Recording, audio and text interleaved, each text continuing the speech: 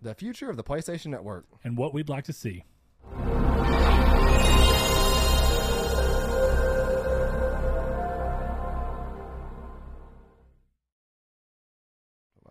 Hello and welcome to Triangle Squared, a PlayStation podcast. I'm your host, Brett Beck, and alongside me, Mr. Saul Bridges, bringing you guys lucky episode 68. God, 68? 68. Every episode, I'm like, no, we haven't done that many, but we totally have. That's cool. That's good to see. Saul, we are PlayStation Podcast. We sure are. Did you know that? I did. Thank you for telling me. You can normally find us on YouTube in video format every Monday at 10 a.m. PST and 12 p.m. CST, or if you want to find us on podcast services, you can also find us on most of them, iTunes, Google Play Music. Spotify hates us, but that's okay. We may change their minds one day, but we can't change their hearts. So who knows? You can subscribe to us if you like what we're doing on YouTube. Keep up with every video we do. Like I said, new episode every week. And if you listen to us on podcast services, consider giving us a review. Lets us know how we're doing, gets our numbers up there so people can find us more easily. And, of course, we like hearing the feedback. We also have a Discord channel if you want to go and chat up with some of the community that are over there. We keep it down in the description of the video, along with our Patreon. If you would like to help with what we're doing and support us, you can do so at $1, $2, $5, and there's different rewards for that. Nothing too crazy. We are looking into potentially changing those around as we continue to get more people. But for now, they are just simple, and we appreciate the help. We do. With that said, Saul, yes, this sir. is the beginning of the episode, so it's time to ask what you've been playing this week and what you are going to play tonight. Hopefully, wink, wink. Warframe. So yeah, I've been playing good old heaping amount of Kingdom Hearts 1 and Kingdom Hearts 2. On top of that, I've been kind of getting in my daily games of Rainbow Six just to kind of break up RPGs play. And as of yesterday, which was Friday, of course, we're filming on a Saturday. So as of last Friday, I've been playing Octopath Traveler. Yeah. And I'm probably 4 hours into that. Boy, is it just as good as I thought it was going to be. I'm really looking forward to going home and playing that for a little bit before we start up Warframe tonight.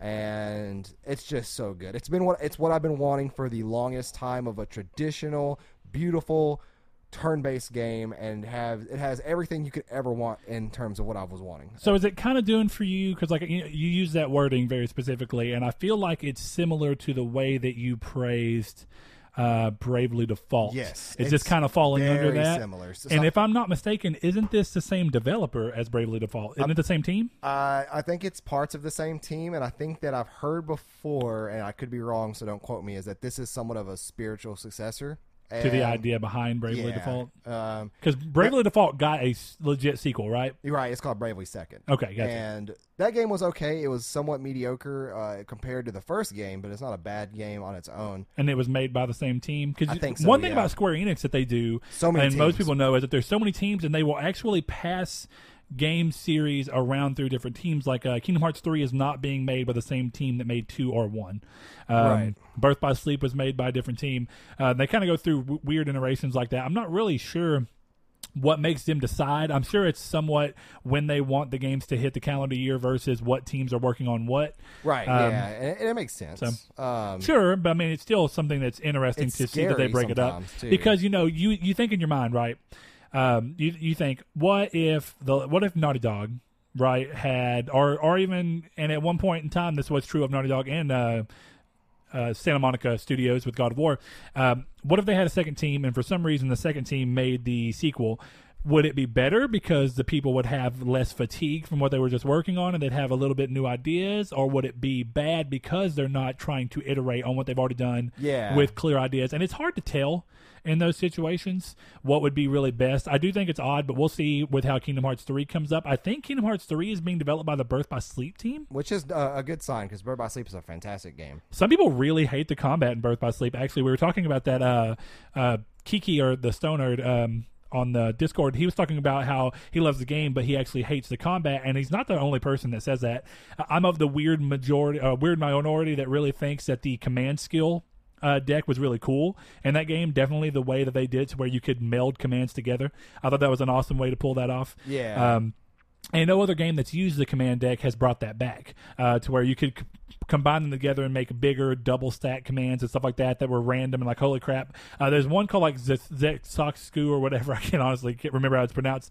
I think it's for Ven, and it is awesome. It heals you and does like pillars of light damage to massive amounts of people. It's crazy. I love the idea behind that, and it's one of those like, oh, this is a cool RPG element where it's something that's specifically about spending some time in the menus to for your gameplay to improve because of it. Right. Which is something that later not later, I should say, but Kingdom Hearts 2, we talked about how earlier me and you were talking just cause about how Kingdom Hearts 2 was way more of an action game than it was an RPG game in comparison to 1, which is way more RPG like, and it's more about spending time in the menus. Kingdom Hearts 2 still carries that, obviously. But even with things like the MP bar being a bar that's solid and just refills over time instead of being individual blocks like in the first game, it's different. But, that's one of those things. But, Saul, is there anything else you've been playing outside of that? No, that's it. And, of course, we've been talking about and plotting to do a little bit of Warframe playing, and may do some of that tonight. Sure, and we'll talk about Warframe more in the news section, which is part of what made me want to jump back into it, which they already did originally with the Plains of Eidolon update. But that's it. That's it. It's been a somewhat slow week for me. Work has been in the way, but yeah, definitely going to delve into more Octopath over the course of this next week. Definitely going to hop into Warframe at least tonight or tomorrow night with you guys and play. Need to get around to Sea of Thieves again with Blake. Sure. I do want to get to Sea of Thieves again as well. And considering that I forgot to turn it off, I just got another month of Games Pass. I did too. It was $9.99, wasn't it? Yep. I was loosely mad, but I was still like, I've got. It's worth it so far. Because now I'm only $11 in. Have I gotten $11 worth of joy out of Sea of Thieves? Yeah. So it's okay. It'll be fine. And then apparently Forza Horizon 4 will be day one on that service, so that'll be cool. I'll just do that instead of buying it, which will be fine because heard a lot of good things about the Horizon series. And I'm excited for that game. All right. That said, I have been playing Kingdom Hearts. I was playing Kingdom Hearts 1 for a good bit and continuing my grind a little bit on there as I work towards potentially platinuming it. I don't know. I'm not quite sure if I'm sold on the idea of platinuming it yet because it just makes me want to play the game or it has you play the game in a way that I don't necessarily want to in terms of the way I enjoy it. Obviously, huge Kingdom Hearts fan, but there comes a line where it's like you never want to work towards platinuming a game if platinuming it's going to make you hate it. Yeah, and that's kind of where I stood with Dark Souls 3. Just so much grinding left to do in the game. I got you. I've been playing Black Ops 3. I told World In forever ago I was going to start trying to play it, and I never got around to it. But then we got it for free last month, and I think it's gone now. It stopped the 11th in terms of being able to get it. But I picked it up. I'm playing it. I'm pretty far in it. I think I have like 2 missions left in the story. There's some things I don't love about it in comparison to the most recent one I've played, and the only one I played in a good period, which was Infinite Warfare, which had a great, phenomenal story. I really enjoyed the campaign a lot. What I'll say of Black Ops is that the story is getting more interesting to me, and I care more about what's going on. I think it's interesting. But initial grasp, it didn't grab me as quickly as I was hoping it would. But regardless of the fact that the story is a little potentially back and forth on where I stand in my real involvement in it and how much I feel like going forward with it, the gameplay is fun as hell. It's incredibly well done, and it's for a first-person shooter. The thing that you typically do with a first-person shooter is you want to make sure first and foremost that your campaign is fun. Right. It does help if your campaign also has a compelling story, which is what I like so much about Infinite Warfare. But still, the story's getting pretty cool in this one, and there's stuff going on where it's like, I don't know, I still don't care about the characters, but the plot and the general idea of what's going on is cool. So it's one of those weird things where it's kind of like, and I know I normally get backlash for saying this, but as much as I loved Horizon, I do think that the characters were a weak point. In comparison to, I was more enamored with what was going on from a story perspective than I was the fact that it was those characters. Like, Aloy's not the worst. I think Aloy's okay. I hope that they do more to make me care about her as an individual more than care about what's going on with the world and the idea behind everything. So, like, as a plot idea, the entire, scenario of Horizon's awesome. It could have been with any character, and it wouldn't have changed anything for me, right? I guess that's what you could uproot Aloy and put someone else in there, and I don't think it would have intrinsically made the experience better or worse. What's interesting is I'm going to bring up Horizon in just a little bit in response to our reader mail question. Okay, I got you. And then of course I hopped into Warframe with Sean and Liam and Kiki. As I've been told, I hope that's what you want to be called. I called you, you didn't say anything. and his boyfriend. I can't remember his name. Vince, I think. Yeah, Vince. Anyway, and he's played a lot of Warframe, so he was actually a big help in jumping back in and figuring things out, which may be good for you as well when we get into that. Yeah, I'm gonna need it for sure. I don't think I've done anything else. I've kind of been trying to bounce between Warframe and Call of Duty, which has been hard because I didn't realize it's been a while since I've hopped between a third-person and first-person shooter. But they play so differently, obviously, that it's like, the fluidity of this is a little Warframe is crazy. It's jarring to go between the two, but there's a couple of pacing problems I have with Black Ops 3 as well, where you get the parts where other games kind of get lambasted for it, and reasonably so, but the game's got good pacing from moment to moment action, and then there's a couple of spots where you're slowed to where you can't walk quick or past anybody, and it gets really boring, and you're like, ugh, just go on. Yeah. But it's still okay. I mean, for a free game, it's pretty good. And I think it's a very fun game. So, Saul, yes, sir. do you want to go ahead and do what we've not been able to do for 2 weeks now and hop into the hop? Oh, okay. You're going to embrace it. Yeah, I'm going to hop into the drop. So one of our Discord users is going to be very, very happy that this is finally made. He's its going to way be back. pleased. He can no longer tell me that Tabby has done unspeakable things to him and left him in a dumpster behind a strip club. So now we definitely know that what's going to release this week. So we have first up on the list, we have Adventure Time, Pirates of the Enchiridion for PS4 available. I know just roll with it. Enchiridion? Just roll with it. Let's go. I swear that's how it said. Anyways, that's on PS4 digitally and retail. We have Black Sea Odyssey for PS4, Chicken Assassin Reloaded for PS4. That art looks awesome. I don't know if that's in relation to the PewDiePie game or not, but I'm not too sure. Frost for PS4. Gene Rain for PS4. Okay. Gotcha Racing Second for PS4. Odd title there. Guts and Glory for PS4. Hop Along the Badlands for PSVR. Hungry Shark World for PS4. Oh, the theme song for that better be Hungry Shark, Baby Shark, that ends up continually going until it's, hungry sharks trying to eat fish. Oh, I mean, you have to have a kid. Then you'll understand. Oh, no, I don't know. Thank you. Ice Cream Surfer for PS4 and PS Vita. Let's Sing 2018 for PS4. The Moose Man for PS4. Mothership for PS4. Mugsters for PS4. The Path of Motus for PS4. Race Arcade, another racing game for PS4. Sonic Mania Plus for PS4. I like how that's just a picture of the case. In retail, no digital. And that is just a picture of the case. There's so many cooler things to see. Now, you can buy the update just for people who did like Mania and maybe didn't follow this. You can buy the update for Mania to make it Plus. I don't remember for how much. I don't think it's a large amount of money. It's worth it anyway. Oh, yeah, the game's great. Yes, very good game. If you've been waiting for a physical version of it, at least if nothing else, you can go buy it physical. We have Space Jacked for PS Vita. Super Destro Not Destroy or DX. I don't know. I was gonna say Destroy or DX, but Super Destro Not DX for PS4 and PS Vita. Super Dungeon Tactics for PS4. Tempest 4000 for PS4, only available in stores, no digital release there. Toho Jinso Wanderer for PS4. That's it. That's all we got this week. Cool. Real quick, just want to give a shout out to Noonie Bird. Says that they scooped up the Order 1886 based on my praises and that sweet $3.99 price tag. It's part of that's a good price, dude. It really is. I've honestly been telling people it's been available for under $10 for a long time. It's well worth it at under 10. But dude, at $4, I think it stays on sale for through the weekend. I think it's going to be done by the time this episode airs. But for $3.99, I mean, really, that's a steal. The game is fantastic, and I think that you would enjoy it without feeling like the monetary tag is there, and you could see where there's potential for a sequel that can improve on all the things that, I mean, admittedly could be fixed. I'm not saying it's a perfect game. It's just a good game. Okay, well, cool. It's time to hop over into news then. I'm just proud. I hope that my great words about a lot of games can get more people to play them. I feel like I did pretty good with Nier, and I've apparently done all right with The Order. I've had a couple people tell me they've bought it because of my constant thing. So now you just need to buy Terraria, everybody, and play it and experience it and love it just the same as I do. Okay, news. The first one's interesting, and that's the main reason I put it on here.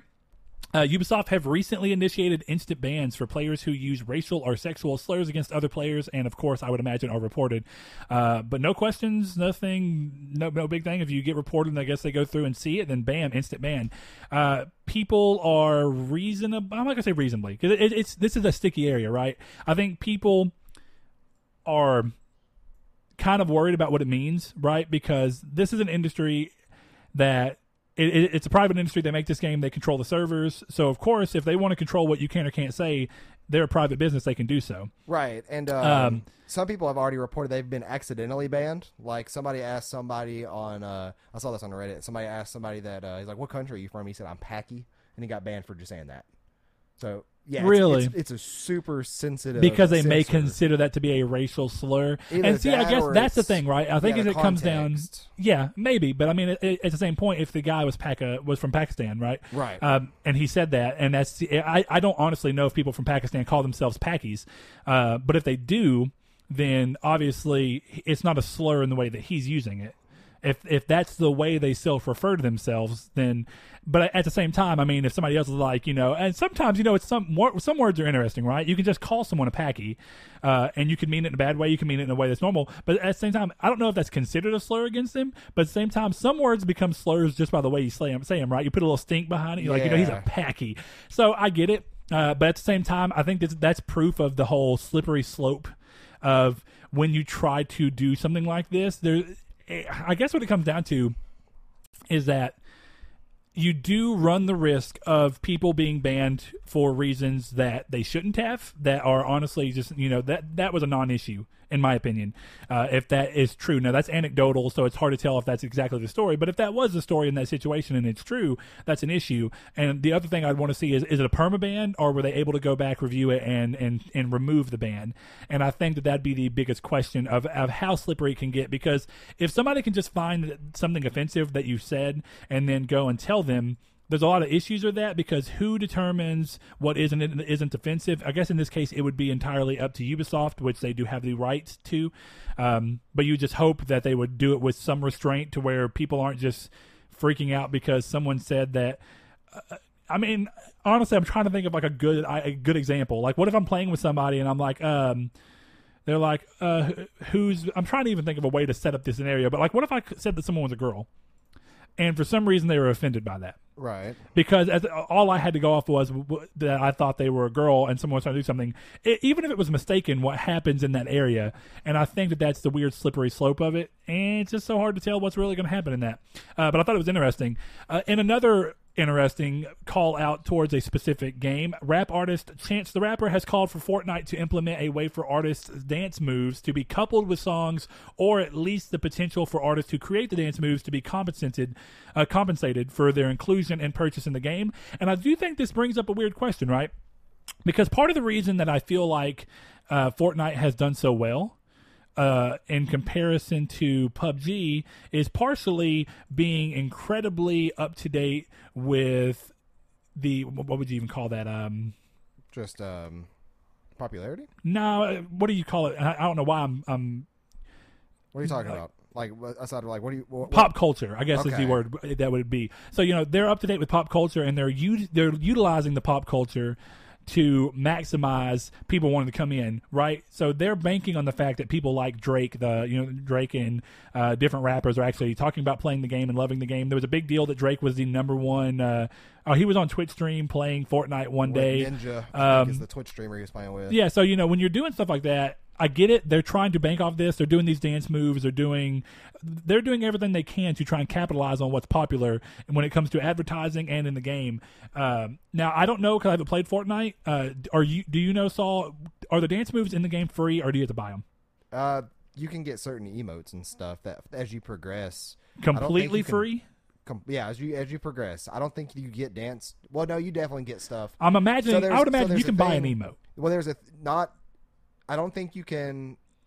Because the whole It's point been of this so game long, is I supposed to don't be remember, everything is visual, right? It's all Yeah. cosmetic. It's An been- emote to me is part of a cosmetic move. Well, see, I don't remember. I think every now and then they may have a sale go on, but I'm trying to think of what, like, the loot box. You get all the stuff that's in your battle pass or whatever. And your battle pass is your progression tree of what you get at each level.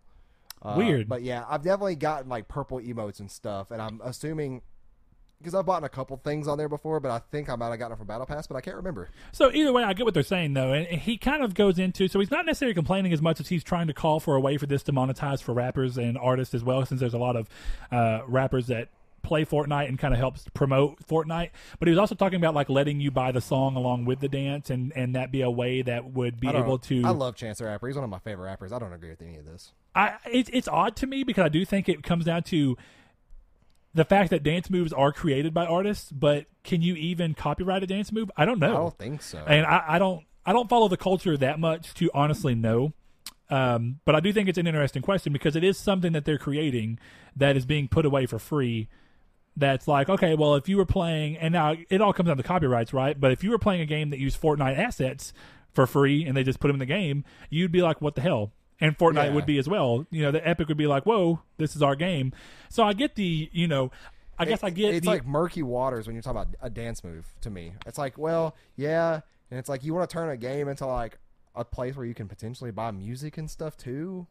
Honestly, I don't know. What he was saying was like if you at least coupled the songs behind the dance moves, right?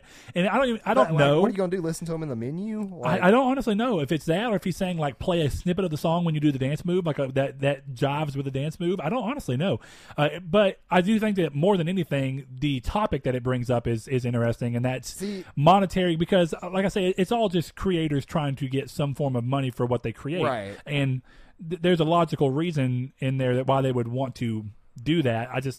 Well, my thing is that like my problem is that the way YouTube algorithm works, if you were to have that dance move on, say, a live stream on YouTube, and you decide to upload that as a next video or something, or maybe a Let's Play of Fortnite, who knows, and you do the emote with the music, aren't you going to get copyrighted strike for that song that plays? Yeah. So yeah, that's a big problem.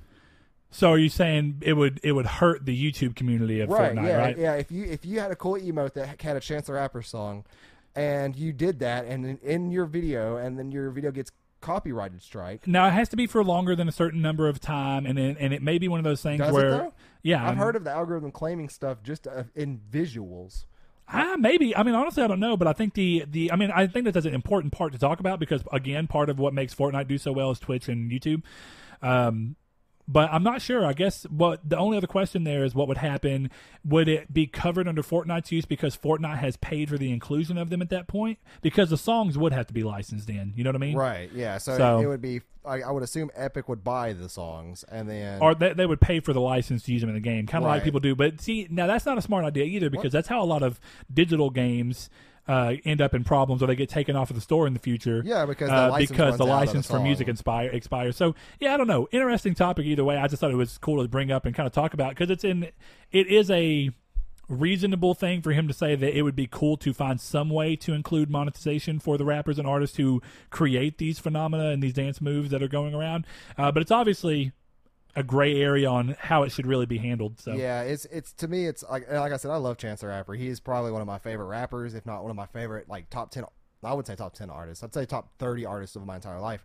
And yet, I don't agree with this. I don't think that this is something that should be done. I don't think you can really copyright a dance move in a way. Like, I don't know. Like next 2 weeks from now, we're going to hear somebody trying to copyright the dab, and like that's just a world I don't want to live in. Yeah, it's a weird area, slippery area. Next thing up, no surprise at all. Black Ops 4 private beta has been announced for players who have pre-ordered the game or will pre-order the game, and will be coming to PS4 first. No date was given whenever I was checking this out. That may have changed by now. I'm not sure, but if not, I would expect info soon.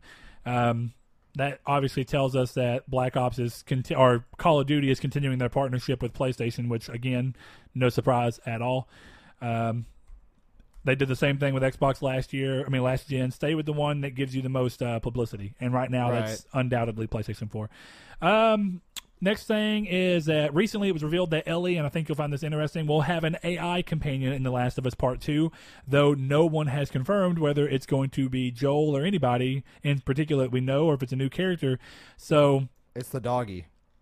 You think I'm kidding? I guarantee you it's a doggy. But this is not surprising, right? Ellie, after the first Last of Us game, people enjoyed her. She didn't cause a lot of issues. There was jokes about the fact that she could be seen without causing any issues and the stealth nature of the gameplay. But then definitely after Atreus did so well in God of War in terms of the reception of him, they were worried at first. And they talked a lot about how they did a lot to make sure that Atreus was not taking away from the experience, but more adding to it. Right. And I think that they definitely succeeded in that. So if they keep going down that road and the AI is better on the PlayStation 4 than the PS3 one, obviously, then there's ways to work that out. Because the only example we've seen from Naughty Dog so far is, I guess, in the Uncharted series, which is not necessarily incredibly stealth-driven, but it's there. Yeah, so it worked well in the first Last of Us game, too. So yeah, I mean, she would run out in front of them, but they're also blind. But enemies aren't, like the human enemies, so it's hard to say. Cool though, and I'm, for all you know, it may be Joel, and you'll get your wish.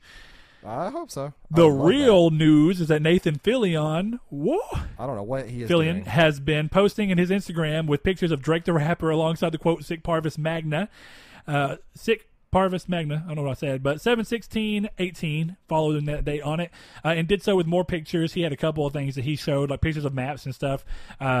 And different quotes, and it was very interesting. But all of it signs that point towards what I can only imagine is some form of him being involved with an Uncharted project. Now, what that is it the movie? Because as we last heard, Tom Holland is supposed to be young Drake. Now, are they going to do a movie where it's young Drake flashbacking with potential things of an older Drake, and that's where they're trying to use Nathan Fillion? Yeah, I'm in favor of Nathan being Drake. I want the whole movie. I think it'd be way cooler for the whole movie to go more towards the adult and older Drake. I think the Uncharted 4 storyline was really cool. An older person who's getting back into it and having to deal with the fact that he's not as equipped for it as he once was. Physically, it's a lot harder on him. He's got more on the line. I think it'd be cool, and I love Nathan Fillion. I think he's a perfect fit in. I've said forever, even when they were first talking about after the first Uncharted, or second Uncharted, when they started talking about doing a movie 10 years ago, I've always thought he was a perfect fit. I just think it's really cool that there's a potential for that. So we will find out Monday. That's when this goes live, what exactly it is. So feel free to holler at us in case we don't just blast out on Twitter what it is. Next up, I just included this to give my boys a shout out, but Vampire sold 450,000 units in its first month worldwide, almost hitting the 500,000 sales mark that the publisher, Focus Home Interactive, claimed would consider the game profitable, and is a good step towards the 1 million units that they Focus Home Interactive also said would make the game be considered a success. So shout out to Don't Nod. Love y'all. Great stuff. I love the game. Not without its issues. No AA game is. But it's cool, and I'm glad to see y'all back in that realm, and it gives me a lot of hope for Twin Mirror, and I think that this selling pretty well and hitting the point where it's considered profitable does well for them to continue partnering with people like they are with Twin Mirror. And I think, what was Twin Mirror? Bandai Namco? I think so, yeah. I'm pretty sure it was. Dot and Bandai. Yeah, Bandai. Bandai. I think he's still alive. Next up, this one's crazy too. Monster Hunter will be getting a 3D animated film.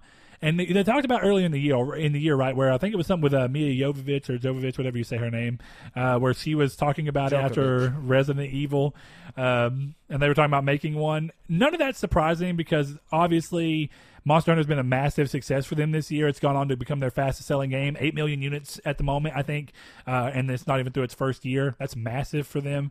Really good. But yeah, it'll be getting a 3D animated film that aims to premiere globally in 2019. So... yeah. Interesting. I mean, I don't know. Not surprising, again, and quite a few people talked about it, but Code Vein, the anime-like Souls-inspired game, has been delayed into 2019. Unfortunately. After receiving a September release date earlier last month. I swear, when they gave that release date, I was like, you're kidding me. And they were the last to do it, right? Like, everybody else had already said September. They're doing it to get out of the way. And it is. And it's funny because, some people are saying that irritating. It's potentially because the game's not done. I completely disagree. I feel like it's almost undoubted that it's because the release schedule is so heavy this fall that the biggest thing to do to make sure the game is a success that they want it to be is to give it its own little window. Now, the hope for this, right, is that it doesn't push into early next year and get a February release date alongside the other slew of games. It won't. February at this point is more daunting than. No, it's as daunting as September and October, right? With the amount of games and the profile of each game. Yeah, but you're combining 2 months, and it's daunting. But when you think about it, February is just 1 month, so it's. Well, but I'm saying it's as daunting as either of those months on their own, because I think October is daunting enough just because of one game. Red Dead. Red Dead. Now, not alone for the fact that Call of Duty does come in October before Red Dead. Oh yeah, that's weird. Yeah, they're moving up to accommodate. Stop that. And they didn't say that, but there's almost no reason. They're trying to get in and get their fastest sales before Red Dead hits and hurts that inevitably. And I think it's smart for them to do that. They'll get a couple of weeks of sales domination instead of where it would have been Red Dead followed directly by Call of Duty, and the first month sale of the Call of Duty would have been hurt. Yeah. So I think it's smart on them, but I mean, I don't know. If it avoids February, I think January may work, and I think March may work. January right? could work, I think. January could work because as long as they come out early January and steer clear of Kingdom Hearts, they'll be fine. Yeah. Because you don't want two JRPGs coming out that close to each other, and that's just because it's still a niche market. Well, that's why I may be taking a small break from my Kingdom Hearts playthrough because I have till January anyways. Yeah, sure. To play Octopath. Hey, Randy got his God of War crate too. I got mine. Yeah, it's boy. beautiful. Okay, next thing up, 2 indie games that we've talked about a good bit on this show, and I included them because I love them and I want to see them succeed. So look at them, see if you like them. But they have release dates now. It's Chasm, which is going to be on PS4 and Vita. No word on Crossbuy that I've been able to find yet. I should have asked the devs whenever we were at PSX. I didn't even think about it. But it comes out July 31st. And Dead Cells is another Metroidvania. Both of them are Metroidvania-style games. It releases on August 7th on PS4. I wish it was coming on Vita. Sadly, I can't get that life. That's why I'm getting that on Switch. Yeah, I mean... That's the perfect... Sure. That's just as good as Hollow Knight is. Oh, yeah, I forgot. I played a little bit of Hollow Knight this week. You did. There you go. I knew. I was like, there was something missing in there. There was. No Dark Souls 3, so you're out of your Dark Souls 3 funk like you were. For now, until we do the full play. Yeah, with Toreador full play. Damn, we should have done that this weekend. But, If we would have scheduled well enough behind and I wasn't having intense stomach issues, then yes. Sure.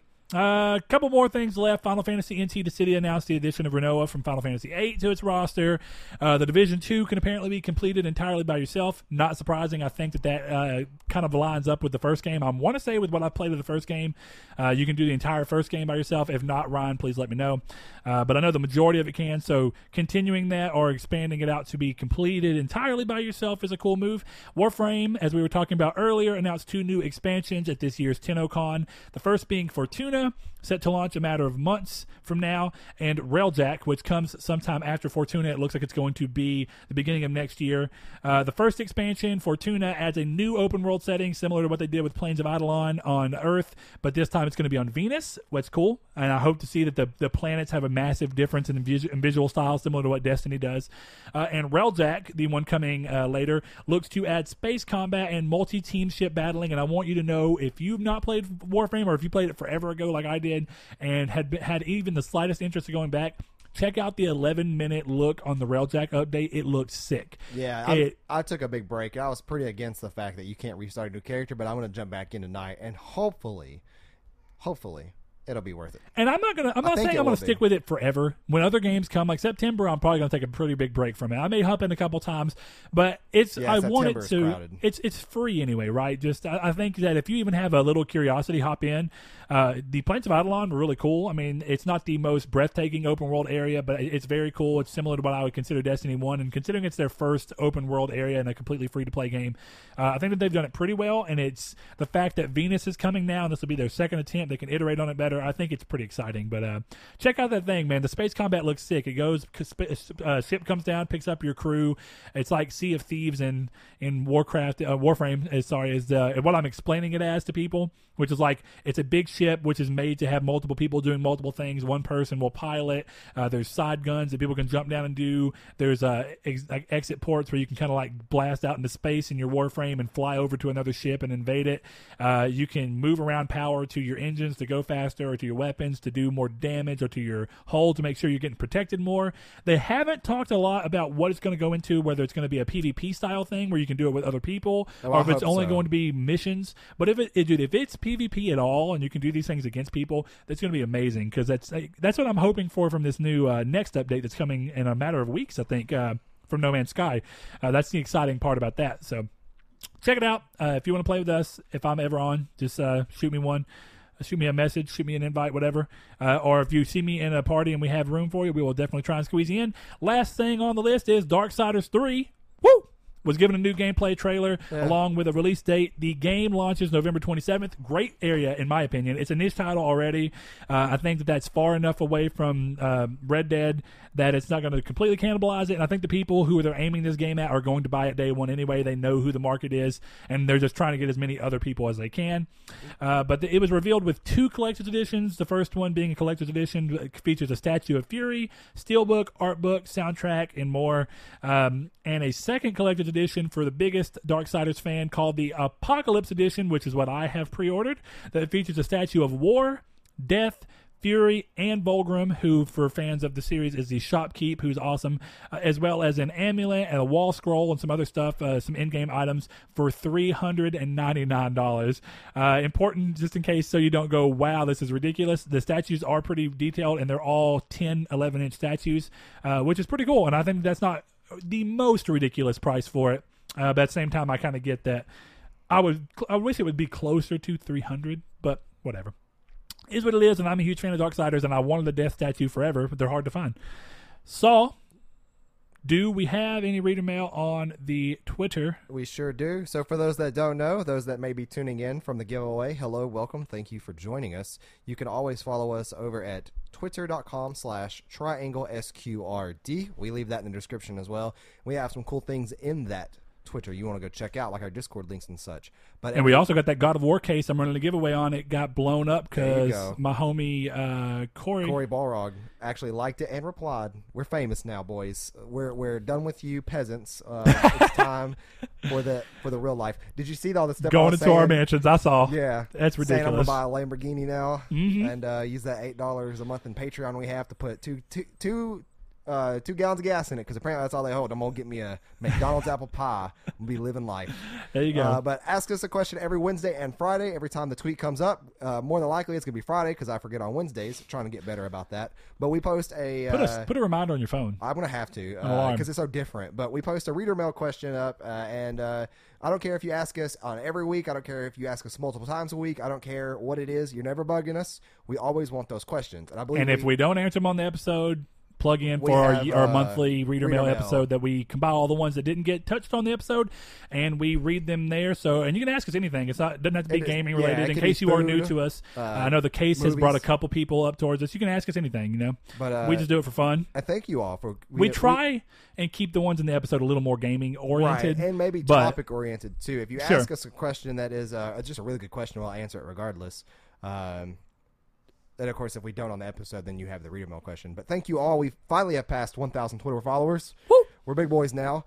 We have 2 questions from Twitter, one from our Facebook group. That'll also be in the description below. We have Richard saying, what would you guys do if video games didn't exist? Dude, when I saw that pop up, I was like, wow. That could be a topic in its own, in my opinion. This is to the heart of the matter. So I thought about it, and I would probably be doing... a lot more reading, and I'd be a lot more into movies like I used to be. Reading is something I dropped off on in the past couple years. I've read... Yeah, I know you used to read a lot. I know. I remember that. I in the past 3 years, I've read as many books as I would in 1 year. I would even go as far as say as a month. I think I've read 3 books in the past 3 years. Wow. Yeah. I used to read that many in a month easily. But I would probably be back into books. I would probably be back into movies more. And I honestly, with GIMP and stuff, probably graphic design. If I would have, I wouldn't have found it though, because I guess with no video games, we wouldn't have had a podcast. So it's and I've been messing with GIMP forever. That was band stuff for me. So I mean, anything else you want to throw out on yours? I think that's it. We're really just books and movies, and of course, I'd probably alongside movies just rewatch the same 7 TV shows over and over and over again. Sure, like we all do. Yeah, I mean, you do at least. I'm real bad about that. I would watch How I Met Your Mother just all day, every day. Yeah, the worst one to pick. You shush your mouth. It's funny because my answer is pretty similar, right? I mean, obviously, what are we? We are creatures that have a longer lifespan and easier lives than ever. So what do we look to do? We look to find entertainment because our lives are not near as much of a struggle as they used to be at one point in time. So we love entertainment. We've always have as we've continued to get more, as we continue to evolve more technologically wise, it just makes it easier for us to do so. So, I mean, I would probably be doing more music stuff than I currently do. I would probably fall more on that. I think I do have a relatively creative mind, and I feel like I need to stimulate that pretty often. So I would probably have a much heavier hand in music than I've had. Definitely since we started doing the podcast. I do more in the podcast than I do with my music these days, but we still do it. Shout out to Corey Crash. We writing some stuff. It's slow, but it's coming along. But, that said, I think that I would also do more movies, right? Because, one of the main reasons that I don't watch movies is I feel like I don't enjoy movies as much as I do games in terms of the way that games give me storylines. No, yeah, I understand completely. And so I talked to somebody about that. They're like, well, you don't watch so many movies. I was like, well, movies are great, and they are a different experience, right? I mean, the whole point of a movie is that you watch it and you don't influence it at all. It's just a movie, and you can enjoy it for what it is. Games have that level of interaction, and even if it's a story that you can't influence on a level of the actual decisions, the moment-to-moment gameplay you do control. Right. It's like, how do I kill this guy? Or how do I solve this puzzle? Or how do I get over this jump in this platforming game? It's like there is a different level of, I don't want to say immersion because it's kind of an overthrown word in the gaming industry. It really is. But I do think that that's a good way. It is more immersive than a movie because of the sheer fact that you have some form of control over what's happening on the screen and how you're witnessing it. And I do think that because of that, you tend to get more invested in the characters and care more about what happens to them, even if sometimes they aren't written as well as TV shows or movies. That said, I also think that long-form TV is better than movies, and that's why I don't tend to mess with movies as much, because I think that Breaking Bad is better than most movies because of the fact that you get that much more time to set these things up. Yeah, Breaking Bad would be very hard to make into even a trilogy, in my opinion, right? It would be ridiculous. So, I mean, even if you took every season of Breaking Bad and tried to condense it into a season, I don't think it would, or into a movie, I don't think it would work as well. No. The point is that you spend more time on screen with these characters and see more of their stuff in smaller bits, right? Movies are normally closer to 2 hours. You're doing this in about 45 minutes to an hour, and you feel like you're investing more time into it. So I say more movies, more music. I mean, that's probably it. I'm a creative type, so I have to find a way to outlet. I would do more graphic design, I think, but musically related, because I really enjoy the graphic design I do for game side of things. So I would, I wouldn't know if they never existed. I wouldn't know that I would be missing out on it. But if they stopped existing for some crazy reason, I would severely miss doing it. Right. And I would probably find a way to just continuously do old games, like try and just continuously make cool things with old games as inspiration. But well, he says if video games didn't exist. Yeah, but you assume that means they've never existed, right? Right. So it's funny, like even your wording was like you'd get back into books. Well, you would have never gotten out of books. Oh, okay. Well, you said old games. Well, yeah, but I'm saying like if we turned it on its head a little bit, right, and we said that, okay, I see what you're what saying. if they just stopped existing, right? Yeah, right? so like they always existed until this moment, and then bam, they're gone forever. Yeah, I'd be able to live. I'd be happy, honestly. We have Mr. Josh. He wants to know, when you rate video games, do you keep in mind whether it's a AAA title or indie title? Does that affect your rating in any way? Not really. And I'll say this because I can make a comparison. I'm gonna bring back what I said earlier about Horizon, is that I am a firm believer, after I've had this much time to stew on it, and I read this question and this immediately popped in my head, of Hellblade being a better game than Horizon, by and large. I left that experience much happier, more satisfied, and I think that overall as an experience, Hellblade was better. And honestly, I wouldn't even argue. I think juggling wise, right? I think that the one I remember more from the things that matter most to me, a story perspective. I think I cared again characters, right? I cared more about Senua than I did Aloy. Yeah, you cared more about Senua's story. You cared more about the ending of what could potentially happen. In my opinion, I cared more about the ending. Well, see, I cared about what would happen with Aloy, but again, only because of the narrative around it. Not even the narrative. I guess because of the plot going around it. Everything that was wrapping up from a level of, oh my God, this is the reason these things are happening. That was awesome, from a character-based side. I'm not trying to demean Horizon. Oh, nor am I. I mean, but it's funny that you said that. I would have never thought to compare. Somebody would have had to thrown those games at me and said, "Which one do you like more?" for me to give an answer. And I think it comes down to as an overall game. From an overall game, I think I agree. It's very close. I don't want to say I 100% agree, because I would say that from a gameplay perspective only, Horizon is way more When you broad. start breaking it down that way, though, but it's a better package. But you see, got out of a double A yeah, game exactly. But I than a can't say AAA game. sure, and I can't say. And to be fair, that's a double A game that's trying to be a AAA. Right. It was AAA indie is the way they described it. Right. Which is a But I'll say this. Okay. a high grade double A game. It's just interesting you said that. I didn't even think about that. But let's just say this. You haven't played Vampire yet, so you don't know any of the stuff I talk about when I say that. It does things that AAA games just wouldn't. And sometimes it's for the better and sometimes it's for the worst. But it does more risk-taking in trying to just have an idea and see it through and see how it works and what it could potentially do for the game than AAA games would. And there's something I like about that. It adds a charm to it. You know, when you think about it, a lot of the games that I rant and rave about are not AAA games. It's Nier Automata is not a AAA game. No, Hollow Nier Knight is not a AAA game. I mean, yeah, there are a lot of games I do rant and rave about. Terraria is not a AAA game. There's plenty of games I love and that I've had a lot of great experiences with that are not AAA. But that said, I think the answer to the question from my part comes down to I do for a number of reasons. And I think that comes down to, again, what risk they were willing to take and the payoff that was potential for that risk, and sometimes that works ample.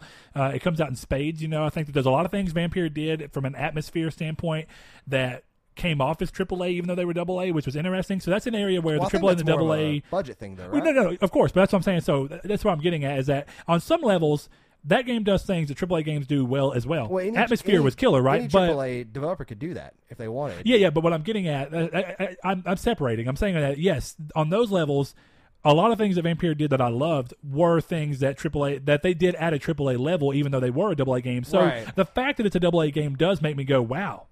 For this to have been a AA game, it is more surprising. Like expectations, right? Setting up your expectations. I guess I have that wall in my mind that really just doesn't really occur to me. For some reason, I guess the reason I say that, right, is that you don't go into a AAA game expecting it to look good and feel good. I mean, you don't necessarily go into a AA game expecting it to be incredible presentation. I guess it's interesting because I guess that's a game by game basis because it really is. Because not all AA games have great atmosphere. Yeah. From what I've seen of Hollow Knight, it looks like it has awesome atmosphere. It has everything. And I traded in Vampire because I was just trying to get my max value out of it. I didn't know if you were trying to borrow it from Sean still or what, but I do think that you should at least look at gameplay. The atmosphere in that game is top notch for it to be AA. It's incredible. Not anytime soon, but yeah.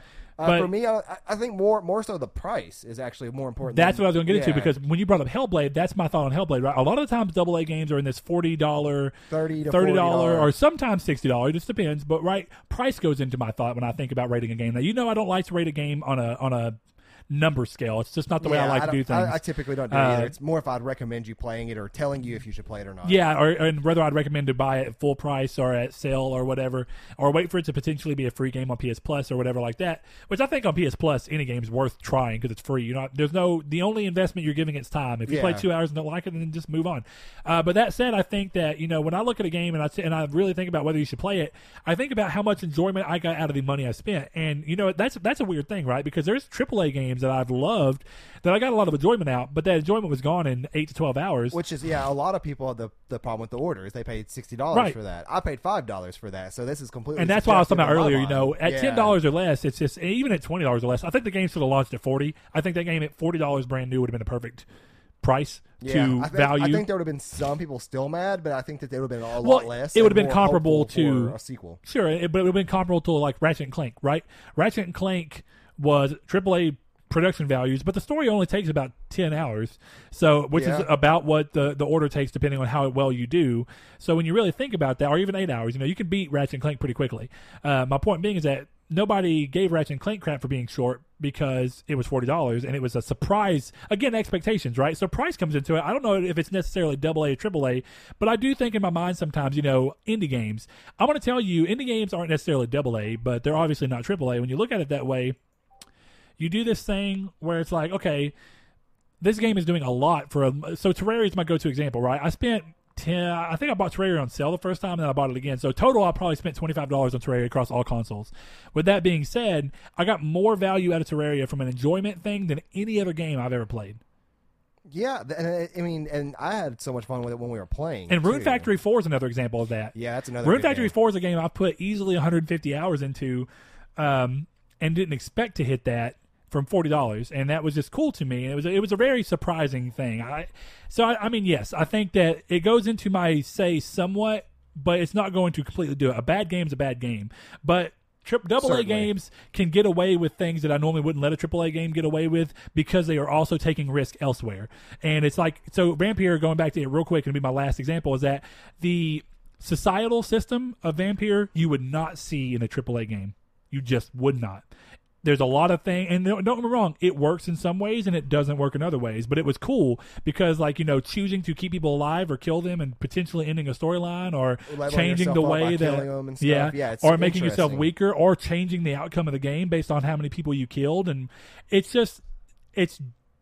different, and it's not something I would expect a AAA game to do. Definitely very often. You don't see AAA games take those kind of risks often. So it goes into it. The last question we're going to do is going to be from Facebook. Plate broke.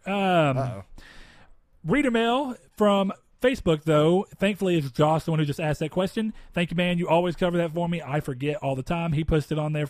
But another Josh Drago, says, if you or Saul were hired as a Sony PlayStation CEO, what changes or new plans would you make? Like bringing back Resistance franchise or making online free again?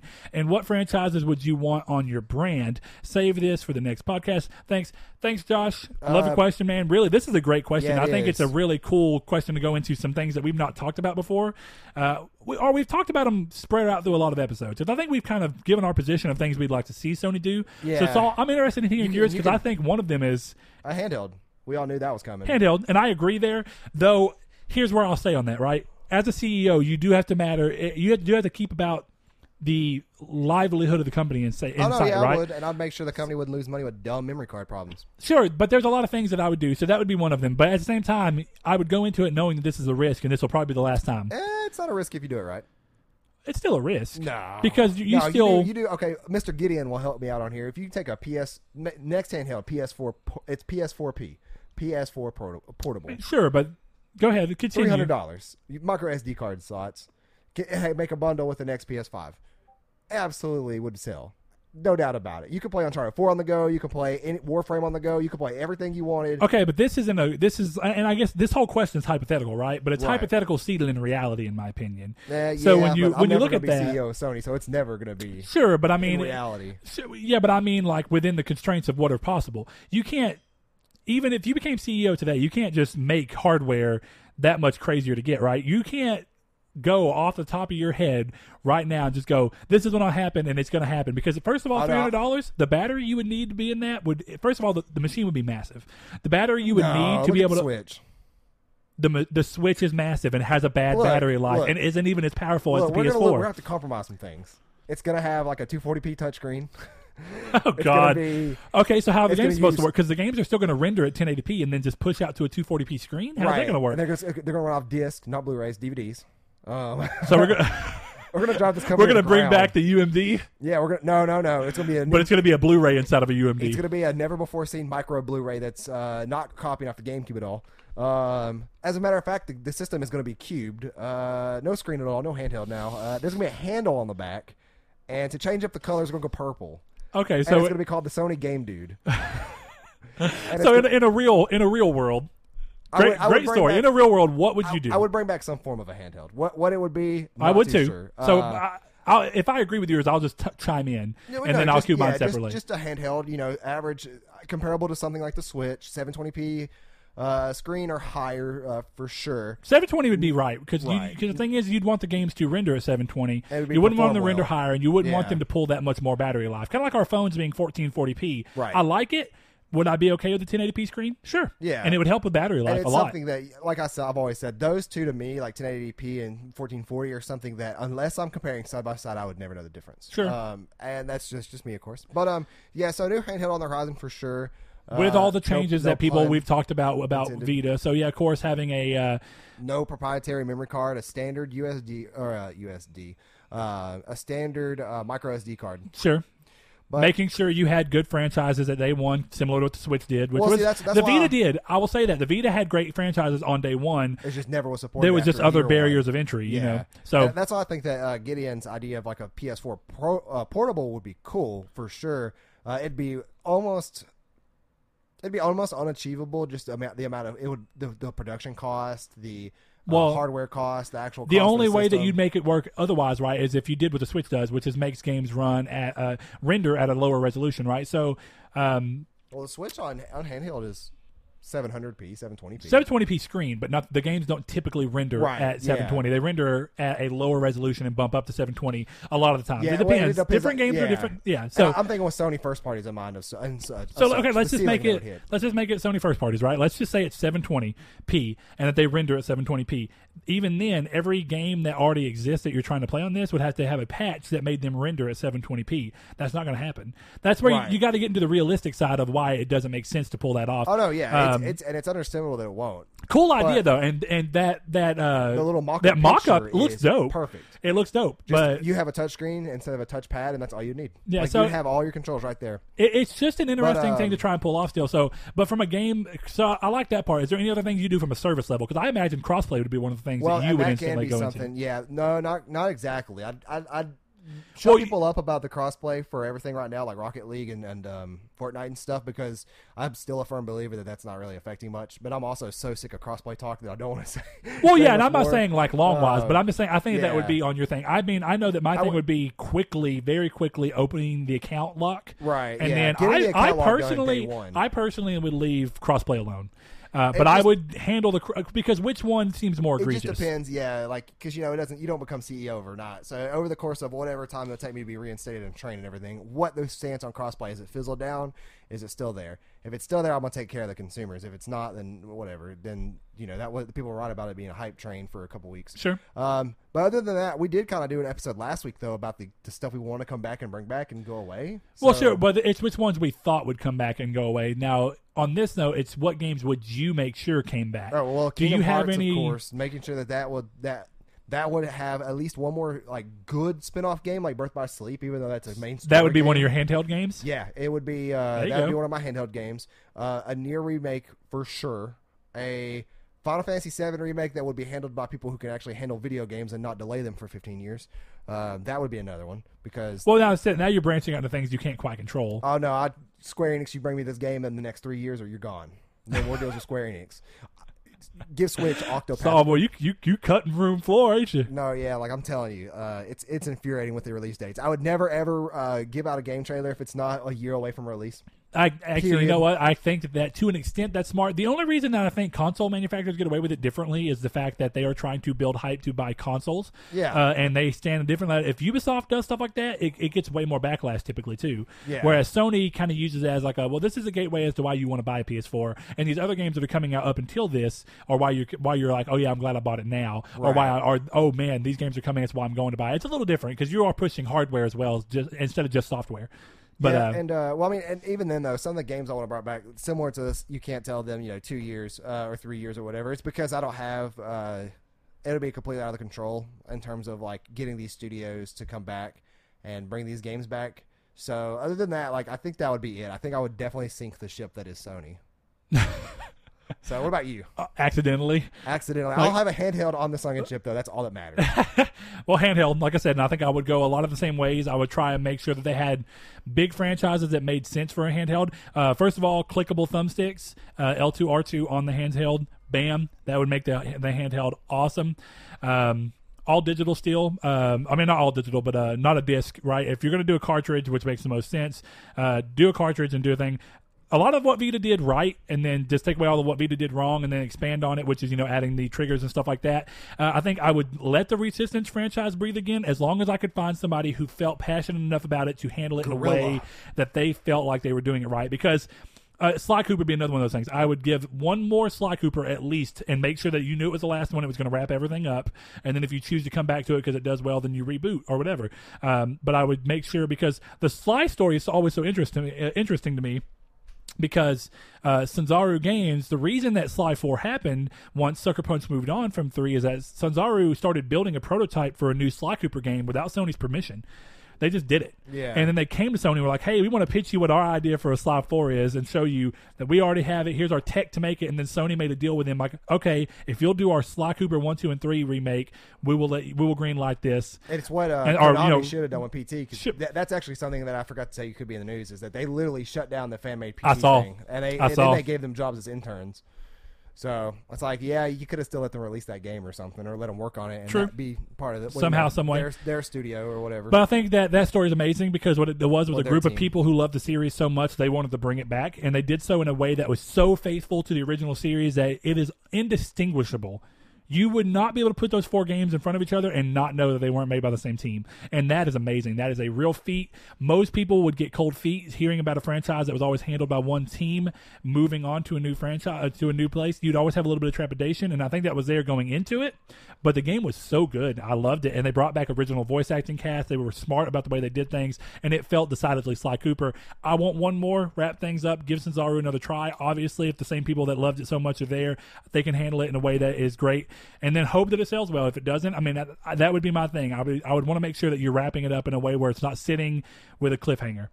Okay, makes sense. I think I would bring Resistance back, like I say, as long as I could find somebody who loved it in that same way and wanted to see it. If they wanted to reboot it but could still give it the same level of care because they cared about it, great. I think I would make sure that we get one more Killzone. Killzone Shadowfall did well enough to make a sequel, but the thing about it is that Guerrilla is making Horizon, obviously, and I don't want to take them off of Horizon. I wouldn't have closed Guerrilla Cambridge if it was up to me. I would reinstate some form of a secondary Guerrilla team, and I would make sure that they were making a new Killzone. Yeah, that makes sense. And I would make it a PS5 launch game. Bam, that'd be one of my things. I would make sure that the Order comes back. That's not surprising at all. The Order would come out as a PS5 launch game as well. Those would be my 2 flagship titles on launch day.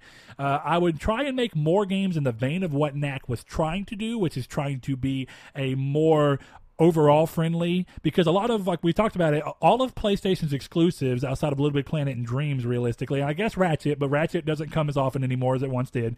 Right. I would want more games like Ratchet and Knack and Little Big Planet, where you have more games that are exclusives that are more family friendly. I think it's smart. It gives more people a reason to go into your ecosystem and then grow with it, right? If you can get a kid in with games like Little Big Planet and whatnot, get them on a PlayStation, they'll grow with PlayStation. They'll probably stay with it until the next iteration of PS5. They'll mature. The games that are mature will start making sense for them, and then you've got a new customer that's diehard, right? Right. That's the idea behind the whole point of a business. You want to get people in, keep them in until they're at a point where, and when I say diehard, I just mean that they are actively looking into what you're making as a company and caring, and aren't likely to easily jump ship. Right. So, because there are people that just really rest in the middle and they just kind of go, I think Blake is that way. He obviously likes Xbox, but he kind of steers between which one feels like it's doing the most for him at the moment. Yeah. Where some people will just kind of be like, well, PlayStation may not be doing enough for me at the moment, but the third parties will tide me over, or Xbox isn't doing enough for me at the moment, but the third parties will tide me over. They'll stick for whatever reason. So yeah. I think that PS Plus I would continue to expand upon. I would make sure that the games are, I don't want to go too hard into that because it's kind of our topic to an extent, the online network infrastructure side, but I would make sure all that's handled well, and I would continue to do that. I would ditch PS Now, find a way for PS, or not even ditch it, adapt it, keep the name PS Now, bring it this thing where you kind of emulate Games Pass. Games Pass is a great deal. It's just a bad business decision. So as a business CEO, I would want to do something where it's similar, but no day one titles on the service. I would make sure all games are at least a year after they've released before they get out of the service. You wouldn't have anybody do that. Nah. No, yeah, I guarantee you right now, if you didn't have day one releases on Games Pass, it'd be half the users there are.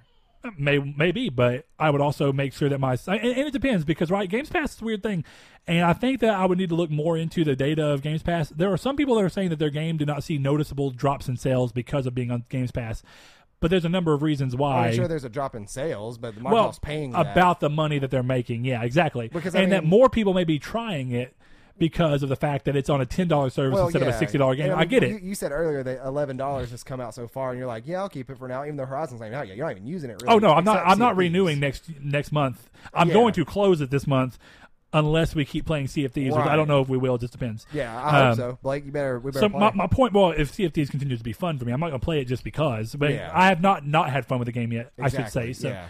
But my point being is that it's hard. You got to look at these from business perspective. Is if it makes more sense for me to drive my console in one spot. Now, of course, PS Now would benefit by being only on PlayStation. At that point, I would remove it from PC completely, in my opinion. The only reason it's on PC now is it needs that to buoy it being around at all. Is what it looks like, in my opinion. They need the PC people who don't want to buy a PlayStation to play some of the PlayStation games so that the service has some form of users. That's what it seems like the reason it's on both. I would not keep it on PC personally. I would make sure it was only on my platform because the whole point about it is that you want to try and keep your platform there. Now, if the landscape continues to shift to a point where PlayStation will eventually just be a platform similar to what it seems like Microsoft is doing, eventually Microsoft would be able to get out of the console business but remain the platform that they are, because they already are a platform across console and PC. But I mean, I don't know. That's kind of where I stand. I think the franchise that I'd want Sony Japan to do more. I would make sure we have more JRPGs, not just a ridiculous amount because you want to be smart. But I would get that Legend of Dragoon remake going smooth. I would try. That's something we do need. Yeah, I would say that'd be smart. Maybe even bring in some odd franchises like Wild Arms in a weird way. I would be very careful about closing, which I think they have been very careful about closing different studios because they've lost some studios that I think were good talent, but they had to have their reasons why. Gorilla Cambridge just doesn't make sense to me. You gave them 2 games in a row on platforms that were dying and then kill them. You know? Yeah. Hard to say, but that's kind of where I stand. I mean, we could go for hours on that realistically, but we will go from there into Saul. Do you think it's time for the main topic? Sure, yeah. Okay, so the main topic is Saul thought about this, and I want to see. I'm gonna let him kind of lead things off because this is his topic, and I think he's got reasons he wants to talk about it. I want to hear him out and then offer my opinions. Sure. So we all know that all the PlayStation Network needs somewhat of an overhaul, and we want to talk about like what we want to see it do and what changes we want, what things we don't want to see go, and stuff like that in terms of a PS5 release or even an update. So I think that out of us two, I'm still the only one that has problems with the store, right? Does your store always load up? Does it? Yeah, I don't ever have problems where it just doesn't come up. I don't know what it is. Like I literally. I don't visit the store as much as you though, and I feel like that's worth mentioning because you buy more digital games than I do. But 2 days ago, I went to go download Warframe, and it's like. I opened up the store, I got the blue screen, and it just sat there and loaded. And I finally got Warframe to pop up, so then I went to Warframe, and then there was no download button. It was interesting. Invisible. We've had Warframe before, so it's in my games thing. Right. I just went over there to my library and re-downloaded it. It's fast for me to just go right there real quick and go. I mean, I'm sure I could have gone I guess I get it, but if your store doesn't work. Well, and also 9 times out of 10 when I go to the library to purchases, it just sits there and loads all of them up very slowly. And it does not make sense. Like, for this to be a next gen console, I know, and the don't even get me started on Xbox because theirs is real bad too. Ads all over the place. But yeah, like it's. I thought this was going to be fixed when I got the Pro, and it's not. It's just retarded, and it's just what else is worse is the keyboard. Can we please get rid of this stupid keyboard that the PlayStation Market has? Have you used it lately? Oh yeah. Up and down I hate keyboard. that.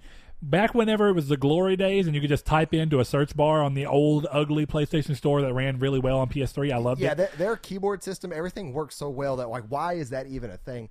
And I know why, really. It's a marketing thing. It's because if you go type in Kingdom Hearts, you can type in Kingdom Space, and you're still going to get stuff that it does not fit that criteria because they think you may, Splurgeon, let's get that. I didn't see that before.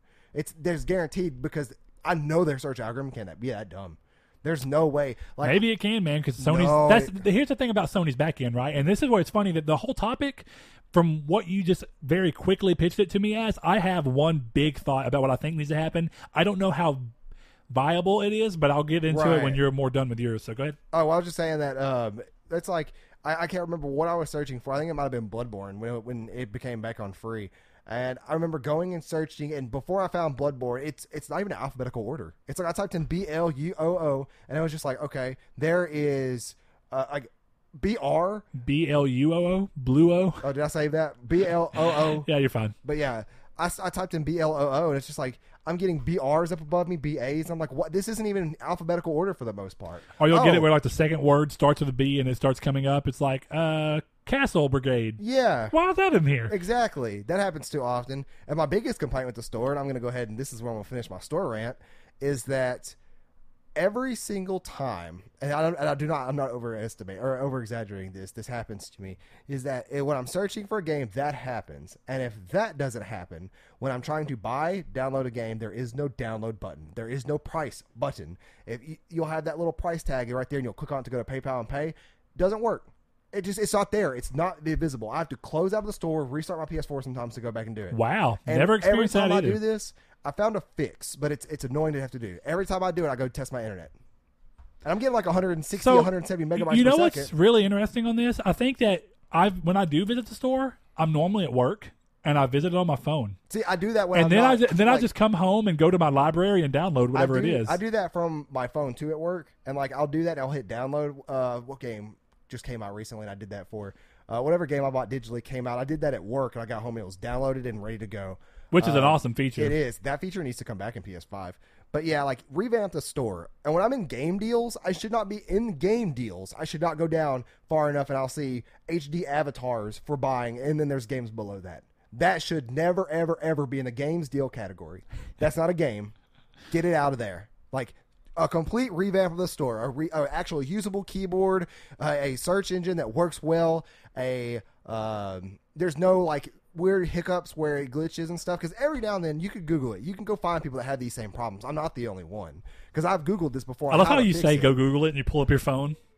Is it because it's a Google Pixel? It's because of Google Pixel. Yeah, go Google it. Go Google I think it's because you always Google on your phone. Everybody does. I mean, yeah, that's true too. But yeah, it's like it's a common problem that people have, and you may say, oh well, that doesn't affect me. Well, it affects other people, and it's enough that I can't stand having. Don't get me wrong. I'm not saying that it's not a problem because it doesn't affect me. I mean, it's not a problem for me. Yeah, but if I was the one, so like, okay, going back to the question, if I was CEO of Sony and I knew this was a problem, I'd be like, okay, what's causing this? Yeah, because it's obvious, it can't be the system. No, it's it can't be. It has it's to be the back something end in their infrastructure. So you look at that, and I would be like, we got to get this fixed. But that kind of goes into my entire thing. But that's kind of for the store side of it. That's just the story. So I mean, so when we were talking about this, you originally kind of pitched this as PS Plus, and I was like, well, it'd be better to expand it because you had a couple of thoughts outside of PS Plus. And I was like, well, okay, well, then why don't we just expand it to network the store in general? So this is PlayStation Network, the network services, everything tied into the online side of being on PlayStation. Yeah, everything. So what else would you do? Because, I mean, you mentioned Games Pass, and I imagine that in your mind you have some kind of... I would improve PlayStation Plus as a package. There is... As a package. So now what do you mean by this? The $9.99 it costs a month. Or whatever it is now, $12.99 or $11.99. Oh, it's still $9.99 a month. Okay. It's still $10 a month, but they changed the yearly price to $60 instead of $50. Okay, and I think they changed the 3-month from $17.99 to $25. Yeah, just being a PlayStation Plus member, that package there you get the games you get. Sure, yeah, but what do you mean by the package? So you say improve it, like now the games that you get with it. Yeah, are you saying like including a? Are you saying because like when you brought up PS Plus and then you brought up Games Pass, they're two completely separate things. So I'm trying to figure out. Well, then separate that because I'm not talking about that. Okay, right that's what I was trying to figure out. No, I would. PS Plus would be improved in terms of having... Now, this is in your text, to be fair. That's what I'm saying. Because I don't know if I read your text wrong. I think I just may not have pronunciated it correctly. But PS Plus package would be a little bit better. They would keep on... The games we've been getting lately have been good. We would keep getting those quality of games. And that's happened since the price increase, which I think is smart. It's still, though, in terms of the online playing side of things that require you have PS Plus. All the online games, pretty much 90% of them that do... stop with the stupid servers. Fix your servers because it's been 4 times now the Sony service has been out this past week. Yeah, this week has been bad. Now, what's funny is every time it's been down, it works for some people, but for some it doesn't. Yeah, I've been on a lot this week, surprisingly, because what's dumb is that Black Ops 3 won't let me go into a online it won't let me go into an offline mode without going into my system and turning online connection off or unplugging it from the back. Oh, that's dumb. And it means that my campaign save is on the cloud. Oh. And not Sony's cloud. But Activision's cloud? Activision's cloud. That's even worse. The other day I just turned my PlayStation on. I can't remember what was going on. It may have been a moment, but it was very brief. I tried to get on, and I thought for some reason the game had deleted my save, and I was like, I'm not playing this anymore. I'm putting this down if that's the case. I'm like, I'm not doing it. I'm angry, and then I realized that it said it didn't connect to PlayStation. I was like, but why? Because another thing that happens, it won't let me. Once you go into campaign, you can't back out into multiplayer. The menu for Black Ops 3 is ridiculous. No, yeah, I think it's been that way for a lot of Call of Duty games lately. Is that It is campaign is stupid. its own, like, almost separate game with the way the menus work. Once you're in the campaign, you have to are go in back the campaign. you have to go back to the actual, like, multiplayer menu. Well, to no, go- I can't even. I have to exit the game and restart it. There's something wrong there. Unless they've updated it. I thought I remember there being a back to main menu thing. Okay. Because I tried. They must have updated But more it or importantly, something. I noticed that it said that it was because it couldn't connect to PlayStation Network. And I was Right. like, wait, so what made me realize that was I was like, well, okay, whenever I put my system in the rest mode, like I always do, whenever I come back on, it says that it's lost my game. And I was like, why would that happen? Yeah. And Because it's all on the cloud. Because it considers me to be playing online, which is dumb. Right. And see, like, my thing is that you But that would be a problem, right? So if it was down, it would cause me issues if I couldn't Right. even play a game I was playing because of that. Well, I mean, same it's dumb thing- that my game wasn't being saved on my console. I want to get that out of the way. Yeah. That's not Sony's fault. But in terms of, it would be Sony's fault if I was going into a game that I knew saved on the cloud and then was deleted. and it was, or I couldn't play it because I couldn't connect. Or that too, yeah. Yeah. But yeah, like it's the extra like $10 a month. We have gotten no like substantial like. This sounds weird, but that's like $120 a year that you're having to pay extra now. In a way. What in the hell are you talking about? Extra 100? Only if I you're mean, buying monthly. yeah, only- But- which is a dumb okay. way to Hold do on, it. hold on. Are you still buying monthly? No. Okay, because that was the issue before. Yeah, no, yeah. Now I will tell Buying you this. monthly, you dumb Yeah, dude. No, it's $10 more than it was for a year. for a year. How that is, dude, and for the quality of games we've been getting. Now, don't get me wrong. The argument's there that why. Well, the month before Bloodborne was pretty bad. I can't remember what it was, but I remember thinking like it was bad. It was nothing but it was indie games. And Well, it was- even then, let's just be. I mean, let's just use this month as an example. Absolver and Heavy Rain. One's a last gen remake or one's like a remaster, new indie game. and one's a A really year good old indie game. Yeah. Okay, but that's fine because they're good games and they were rated But high. but yeah, this is the new age of And PlayStation one's an Plus, exclusive. which is a good example because the rest of the PlayStation Plus before now has like 3 good months out of the entire year of games that have come out that is actually interesting to play. I guess it always depends on what you think. But I mean, don't get me wrong, I'm with you to an extent, but I always do wonder when people are like, well, these games suck. It's like, well, first of all, Well, a lot of people are saying that because that's what they think. Like that's a majority well, of people. but think also that. a lot of people seem to think that they can't be indie games. They have to be AAA games. Well, and I think those some people of are that, ignorant in that some sense, of too. that some of that expectation comes from PlayStation 3. On the PlayStation 3, man, when PS Plus was completely optional, and I've been on PS Plus since it came out. Yeah, I you love get it. like what did you get? Drake's Uncharted like 2? Like No, dude, they gave Uncharted Or 3 one. at one point. I think at one point well, the Vita one was free for like 6 months. for a year. Okay, yeah, for a And, year. and so was, And that was a $40 game. Infamous Gravity 2 Rush. was on there on PS3. We got the Tomb Raider reboot like 6 months after it came out. But I'm not saying that the games. Oh, I'm with you. But I'm saying that I are get the that. issue. I'm saying that there should be something more. Like you don't increase the service $10 per year for everybody, and then you don't do anything. Like there's Well, but here, the only thing about that is that they're currently still giving away normally more than 6 games a month. that's what Xbox does, and like they don't have these outages that you always hear about. No, that. But I'm talking about just PS Plus. Now, so from the game side, because I thought you were saying the games comparing games with gold to PS Plus is as an entirety, including the fact that you have to have them to be online. right. Yeah, as two. Okay, I thought you were two- just comparing the games alone, and I was No. like, well, okay, for the price increase, the games are fine. Now, the price increase and wanting the price increase to also mean that there's a better back end infrastructure, Right. Sure, I Well, get that. and that's the thing too is that you got to think about the people who don't really care about PS Plus games. They're using PS Plus to play Call of Duty every day. Sure. And then it got increased for $10, and here we are 3 days out of this past week. Everything's down, and you can't play. Like, what's the point?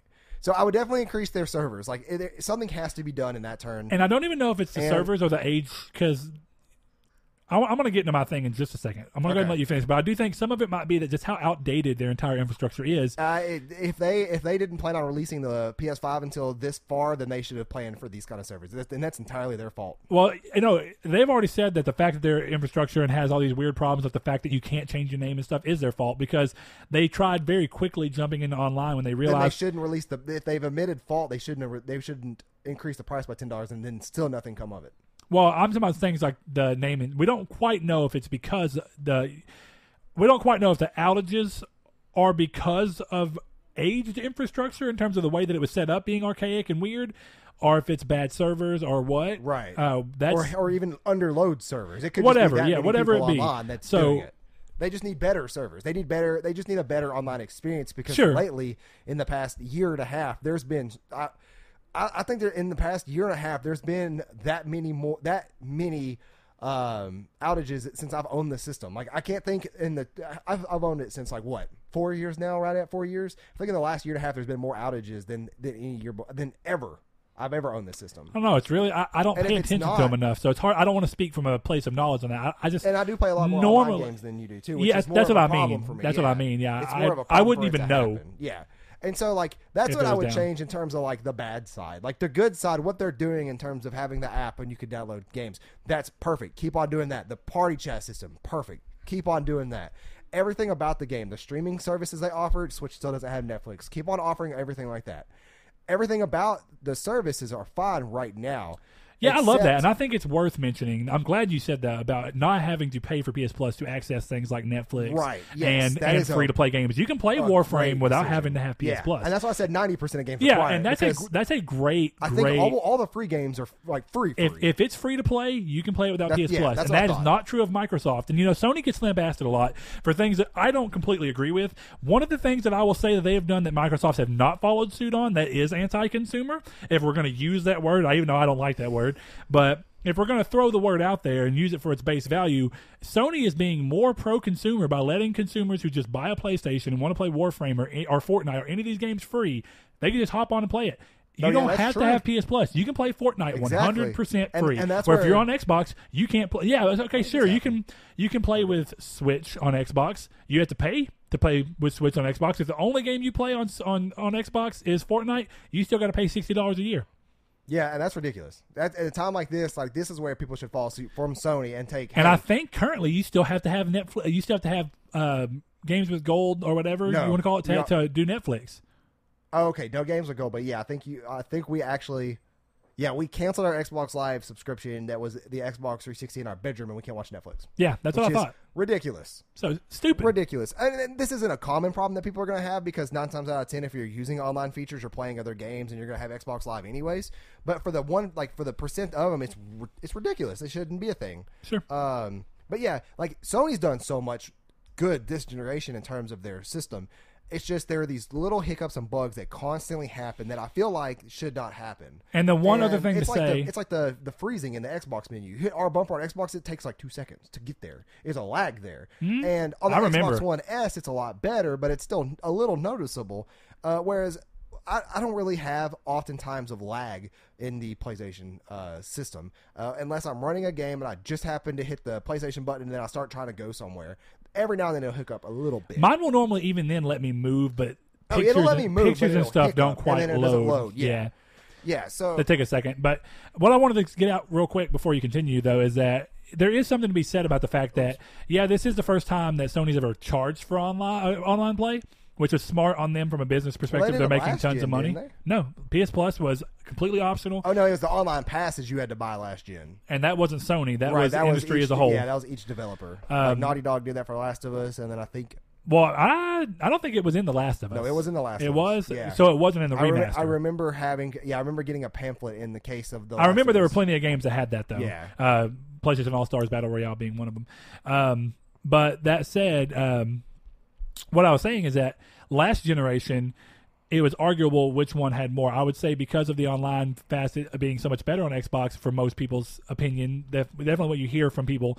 I think more people were on Xbox last generation, right? Well, this generation, PlayStation outselling Xbox almost 2-1 also means that there is very likely about 2 times the amount of people on PlayStation Network. So you're talking about servers under stress, right? Right. Well, maybe Xbox does disconnect less often. Maybe it's down less often. Because there's less people. Is that because that there's a better infrastructure? Maybe. Well, is it because there's better servers? Maybe. Is it because not as many people are on? Very possibly what's curious too is that like now Sony should have prepared or by now accommodated for the success gap. And like they can even do something like.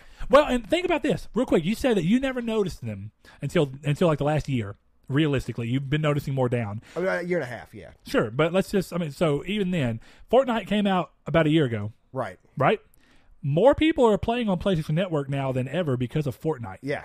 So it's all those So people. think about and there's a lot of reasons that Sony could have accommodated for the number of PlayStations out and be like, okay, well, this is what we're seeing as standard activity, right? That standard activity may be getting way thrown off every month because Fortnite keeps skyrocketing. Yeah, and I think that there should be something in place, and I don't know if this is possible, but And I don't know if that even comes back on them or if that's just Fortnite servers. But I mean, because the PlayStation server still has to connect and then connect you to Fortnite server. Right. So I mean, yeah, there would still be that much more activity on the PlayStation server. I would think with the amount of PS4s they've sold and the one-time increase they did of PS Plus, that they would have enough money to cover the server fixes if necessary. Well, maybe, but you also don't want servers just sitting there that you're not using necessarily. I'm sure their servers go up and down as they need to. I'm sure they pay for. I would almost argue they're in a constant state of high. Like they're constantly having people on them and play them just because of time zones and everything in between. Yeah, and they are in more territories than Xbox. Yeah. In terms of they're dominant in more territories than Xbox. Right. You know, it's like Xbox, Switch, and PlayStation are all almost neck to neck in the U.S. Yeah. But in places like Europe, PlayStation's really killing. And then you go but there's still quite a bit of Xbox people in Europe, so that's not surprising. But then when you go into places like Russia and China and stuff like that, it's more PlayStation's way more dominant. PlayStation. Japan. So you got to think about there's a lot of differences in that route. PlayStation is in more areas, and Brazil has a huge PlayStation. Oh no, they following. Definitely do. Yeah, So, I can't tell you how many times I've seen a what's his name? Oh. I'll put it in the description if I remember it with the video. There's a guy playing Until Dawn, and I was watching, and almost every video I noticed, like episode 1, 2, 3, 4, I was like, "Love from Brazil," and there was like hundreds of upvotes on it. I'm like, and I go to the comments, and it's like, "We love you from Brazil." And I'm like, what is this weird phenomenon going on here? And like I noticed that over the course of the last 6 months. Brazil has had a very interesting gaming thing because they actually have like a huge tax. I could be wrong on this. I'm fairly positive it's Brazil. You have to pay a lot of money to get consoles there. Yeah, because there's the taxation on them coming in is ridiculous. Yeah. So buying a PlayStation 4 there would be like the equivalent of $800. It's so wholesome though. To see like all of them showing support and comments and stuff. It's great. Yeah. But, I mean, aside from, like, the little complaints of the store, I don't think there's much else they could change because they're nailing it all. I don't think, like, in terms of, like, having another service. And I wonder if the store problem is also tied into server hiccups. Yeah, and that could be it. And I honestly don't know because, again, I know that you visit the store more than I do. I definitely do. I visit the store maybe once a week. The ability to visit the store on your phone also means that there could be different heights and lows, like low points and high points. Yeah, days. and that's something, like, I stand by. That's one of stress the best. points, whatever you want to call it. That's one of the best features. But like I think that if they wanted to, and I'm not going to say much about this because there's no like evidence that this could happen. We don't know anything about PS5, but if they incorporate a backwards compatibility thing with a new PS Plus subscription where like let's say you get a backwards compatible game for a month included, in your thing, that would be fantastic. Now, but do you mean to play forever? Yes, it'd be something to own. So they drop out Vita, they give they would keep PS4 games and just keep going with them, but they would be backwards compatible, so you get 4 games now instead of just 3. That's what I was talking about, the Vita. Kind of like what Xbox does currently, where it's like, okay, you get 2 Xbox. That's why I was comparing it to Games Pass in the text. It's something I would like to. That would be. See, that's not Games Pass though. That's just games with gold, and it may be that you're getting the names mixed up. Oh yeah, it is. It is. That's exactly what I'm getting. Okay, that makes way more sense. Yeah, games with gold. It's you get that one backwards compatibility game, and like I said, we don't know much about the PS5, if really anything at all, other than Navi and stuff. But if that is a possibility, that would be really sweet. That 6 months, 1 year in, they update PS Plus.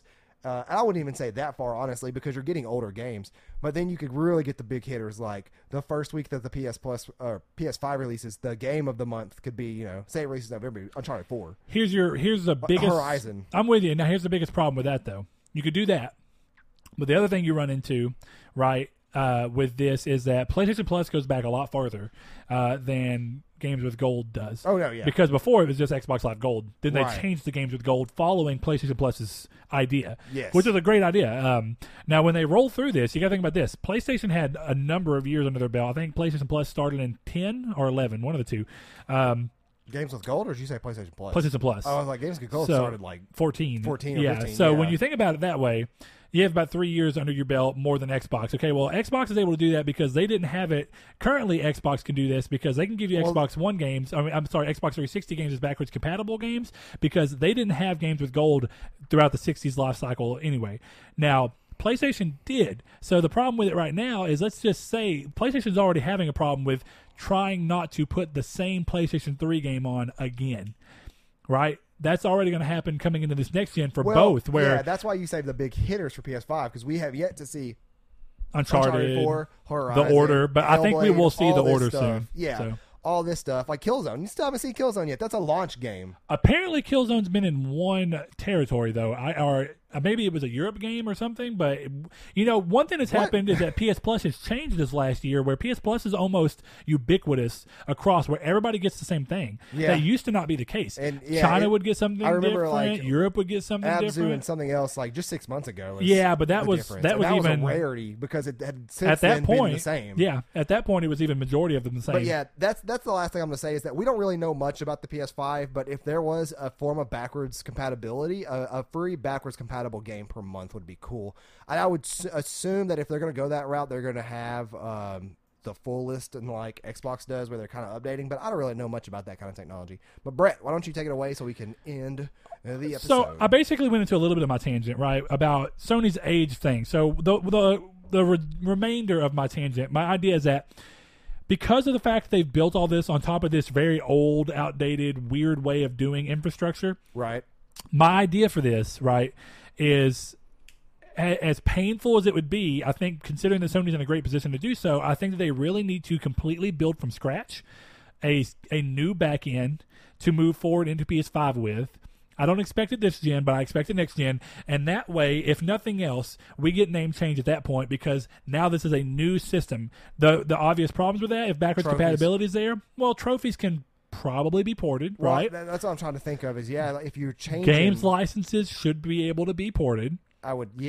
Because what we already know, and again, there's no for sure, but there's potential. So if it is possible, and I will say I'm ignorant to the way that these things work, if there's absolutely no way to transfer the data from one back-end system to this brand new from the ground up one, then fine, so be it. There's nothing I can do about that. So this idea is to scratch it all. But I want to see them come from the ground up with a much more reasonable and intuitive and new age system that's not built on this incredibly antiquated idea that they originally did just so they could catch up and have some kind of competition with Xbox whenever everybody found out that Xbox Live was doing incredibly well and PlayStation had to play catch up. Right. With the PS3's online services. People always talk about back when the PlayStation Store, a lot of people talk about this, back when the PlayStation Store was on the browser on PlayStation. Yeah, your XMB. Which is ridiculous. So, you think about that, and it's like everything about PlayStation Network is built on that. The fact that they've even been able to move it this much is kind of amazing. Yeah. But if that's a possible solution, I would like to see them do that. Now, other things that we haven't talked about that go into network ideas, right? We talked about services, but I want to talk about like the ideas we talked about the services that are the things that come to your mind almost instantly, right? But I want to talk about ones that I think are really interesting that have died down in terms of the hype behind them, but I do think that they still see real world use. So one of those is the share function. I think that PlayStation Isn't that function still broken right now on Twitter? I don't know. There's a big problem they had where you couldn't share stuff to Twitter. Maybe, for a while. But for the longest time, it's not had issues. So even if it's going on now, the fact that Sony were keen enough and really looking at what was going on, and when they made the PlayStation, they were smart enough and intuitive enough to go, we need to put a share button on the controller. Yeah, and it was genius. Smart. I don't. It's funny when they first were doing it, I was like, this is so dumb. Now that we're doing everybody does it. The Switch has one. The Xbox One controller has one. Everybody. Well, the Xbox controller doesn't have a button built in. There's actually an options button now. Whether they've remapped it to be a share button, I don't know. I don't think so. I think there's more steps on Xbox to get to sharing. Now, of course, you can do screenshots. We know that, but the fact that they integrated it into a button is one brilliant thing that they did, and I think very smart of them. The fact that there's a lot of gestures you can do to make it very easy, like just double tap or holding it to take a screenshot and then letting go after like 3 seconds, and then double tapping it to start recording and double tapping it to quit recording. Yeah, these are brilliant things, and that's what it is on the Xbox controller. It's similar to the Switch, in which it's just the screenshot button, but then I'm pretty sure inside that screenshot menu, would open up the. It would open up the menu for Twitter and stuff linking up, and YouTube potentially. I don't know about YouTube exactly. But either way, the fact that they did that, I mean, it shows that Sony were thinking forwardly in a good way. One of the other things that they did very early on that I thought was a cool network feature, and it really is a network feature, is being able to obviously broadcast live from your PlayStation Twitch integration. Yes. Very early on, or technically I think it was Ustream. Which one was it, Twitch or Ustream? Yeah, I think it was Ustream and now it's become Twitch, if I'm not mistaken. And with the PS4, they updated it. Yeah, and I don't use use it, but I mean that's a cool idea. That's a very cool and we feature to have. would be able to use it if we wanted to. Great idea to have. I think the other features that they pioneered a lot, right? They pioneered being able to use Spotify while you're playing games. So they've pioneered music streaming while you're playing your game. Honestly, like I was playing Because you could play music on your Xbox 360, but it wasn't stream music. You had to have something plugged in. Being able to just play your SoundCloud. I was playing. I don't use SoundCloud. Or not SoundCloud, sorry, Spotify. Yeah, and see that was one of those things I forgot about Spotify. Is that just the other day I was kind of just randomly playing around on Rainbow, and I actually was listening to Spotify, and I forgot how well that just works. It's as simple as on your computer or on your phone. You're right there next to it. You just hit a button, and it's there, and it works perfectly fine, and I love it. So if Google Play goes to the dark side, then yeah. Man, and see, that's the Spotify thing. would I don't be want Google Play to go to the dark side, but you know what's funny? That's actually something I would like to see them do in terms of a need. Like what I would want to see them do is integrate with at least one or two more, for option's sake, one or two more streaming services. I would really prefer to be able to use my Google Play Music, and I'm surprised that they don't have one, because Google Play Music, or Google's big, right? So Right. not being able to loop your Google Play in, that's hideous. Man. Taco Bell controller, just Google it. Yeah, Google custom PS4 controllers. You'll get some cool stuff. But yeah, I'd like to be able to use my Google Play on there. But in terms of what I was getting at, what I thought was cool was actually SharePlay. I think SharePlay was brilliant. It really was. Like, And you remember what that night that we were sitting there playing Dark Souls 3 and SharePlaying? Yeah. I was I mean, honestly, there was some lag, but it worked. I was amazed at how well it worked. Yeah, I mean, it just. You almost beat Prince Lothric Yeah. from sitting at your house. Yeah. And even if you want, and you could chalk it up to a very small bit of lag. Well, I even remember us, like, I took control of your character in Thailand. I went and got the sword that I used, and I remember I buffed the sword that I used on your character, and I still didn't beat him because of the little bit of lag. But yeah. But still, it I was works. astonished. I was like, I can't believe this works. And the fact that SharePlay works for other games where you can actually multiplayer that way Yeah. is astonishing as well. It's crazy to me. I think that was a really cool idea. So I think that it's important to go, yeah, there's things that I would want from Sony to do better, and I want to see them. I guess what I want to go with that is I want to see them continue to innovate in weird ways.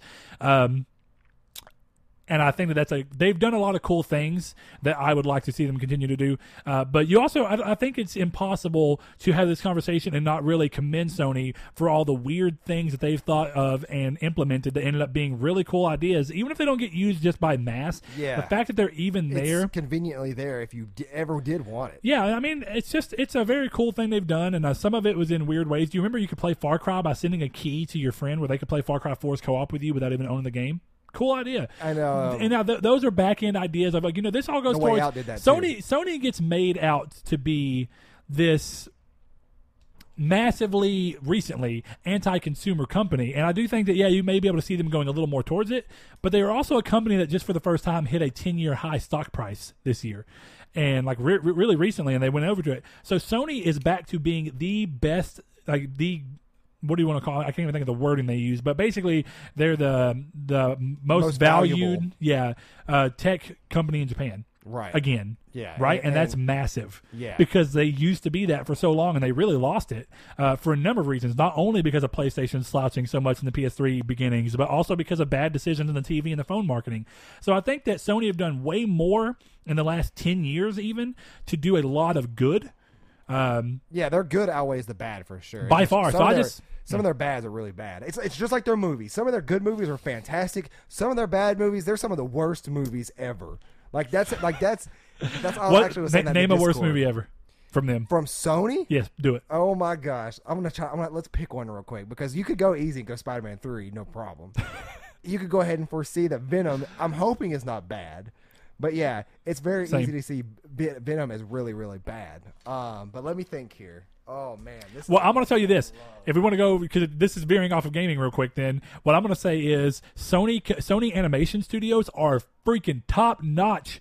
Oh my God. Into the Spider-Verse looks awesome it really from an does. animation style. Something about it though. Does it look off to you? It has like a slight stop motion style. Yeah, it's almost like it On purpose. stutters, and it threw me off when I first saw Yeah, it. it's on purpose, and it's very interesting to me, but it's very beautifully done. On top of that, they also did the animation behind Smurfs, which was maybe not a great movie, but the animation, freaking amazing. And Cloudy with a Chance of Meatballs 1 and 2. Cloudy with a Chance of Meatballs 1 still holds up from an animation point, but dude, Let's see.